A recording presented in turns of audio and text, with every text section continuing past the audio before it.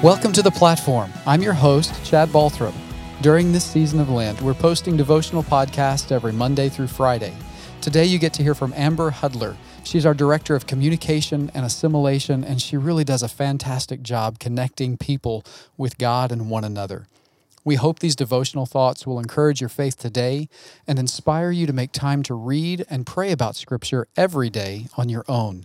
Let's listen to how God is moving in Amber's life right now. I'm going to read from Luke chapter 7, verse 36 to 39. One of the Pharisees asked him to eat with him, and he went into the Pharisee's house and took his place at the table. And behold, a woman of the city who was a sinner, when she learned that he was reclining at a table in the Pharisee's house, brought an alabaster flask of ointment, and standing behind him at his feet, weeping, she began to wet his feet with her tears, and wiped them with her hair of her head, and kissed his feet, and anointed them with the ointment. Now when the Pharisee who had invited him saw this, he said to himself, "If this man were a prophet, he would have known who and what sort of woman this is who is touching him, for she is a sinner." And Jesus answering said to him, "Simon, I have something to say to you." And he answered, "Say it, teacher." As you continue reading on in this chapter, Jesus begins to explain to Simon about the difference between two moneylenders who had debts and who would have had the greater gratitude. This came out to play in my life several years ago when I was pregnant with one of our kids, and I had terrible migraines that were truly debilitating for days.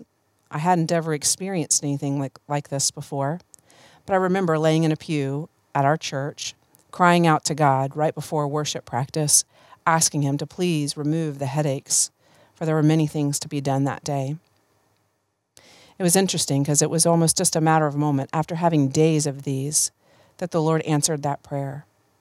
When we stood up on the stage that day to worship, I remembered thinking, standing there, helping the others lead, I put my hands straight in the air, had my eyes closed, and tears would stream down my face. There was even moments that I can remember even just being on the floor in a reverent position before the Lord. And I remembered I didn't really care what anybody else thought. They didn't know what the Lord had delivered me from just moments ago. And though in this particular moment it wasn't about the Lord delivering me from a sin, though He has definitely delivered me from sins, I really empathized with the gratitude that was in her heart. And see, Simon, the Pharisees, they had no idea. They just judged by what they saw. They couldn't see what Jesus saw when He saw her heart and knew that there was just no way that she could say thank you enough. That's my prayer for each of us today, wherever you are. Maybe you're in a place that you just have some unrepentant sin. Maybe the Lord is healing you physically. Maybe He's doing a work in someone you love.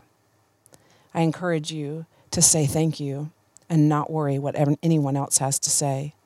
Lord Jesus, we come before you recognizing that you're on your throne, that you're the King of all kings. We are not worthy of the love that you've given or the forgiveness that you've imparted. But today, we want to take a moment and say thank you. And we don't care who hears or who sees. We are so grateful. We ask all these things in Jesus' name. Amen. Well, I'm grateful you made time to join us today. Be sure to hit subscribe so you can catch future episodes, and you can help us connect with more people by rating and reviewing this episode, or pressing like, leaving a comment, or sharing with a friend. You can also catch more devotional thoughts every day through our partner podcast, Follower of One, available everywhere podcasts are found. Thanks for listening. We'll see you next time on The Platform. We are grateful you joined us today on The Platform. If you're in the Owasso or Tulsa area, we would love to meet you face-to-face. Services take place every weekend at First Baptist Church Owasso and on the Calvary campus in Tulsa. You can also catch us on most social media sites and online at fbcowasso.org. We're praying that God will do something in you and through you that can't possibly be explained because of you. We look forward to how God will use you on your platform.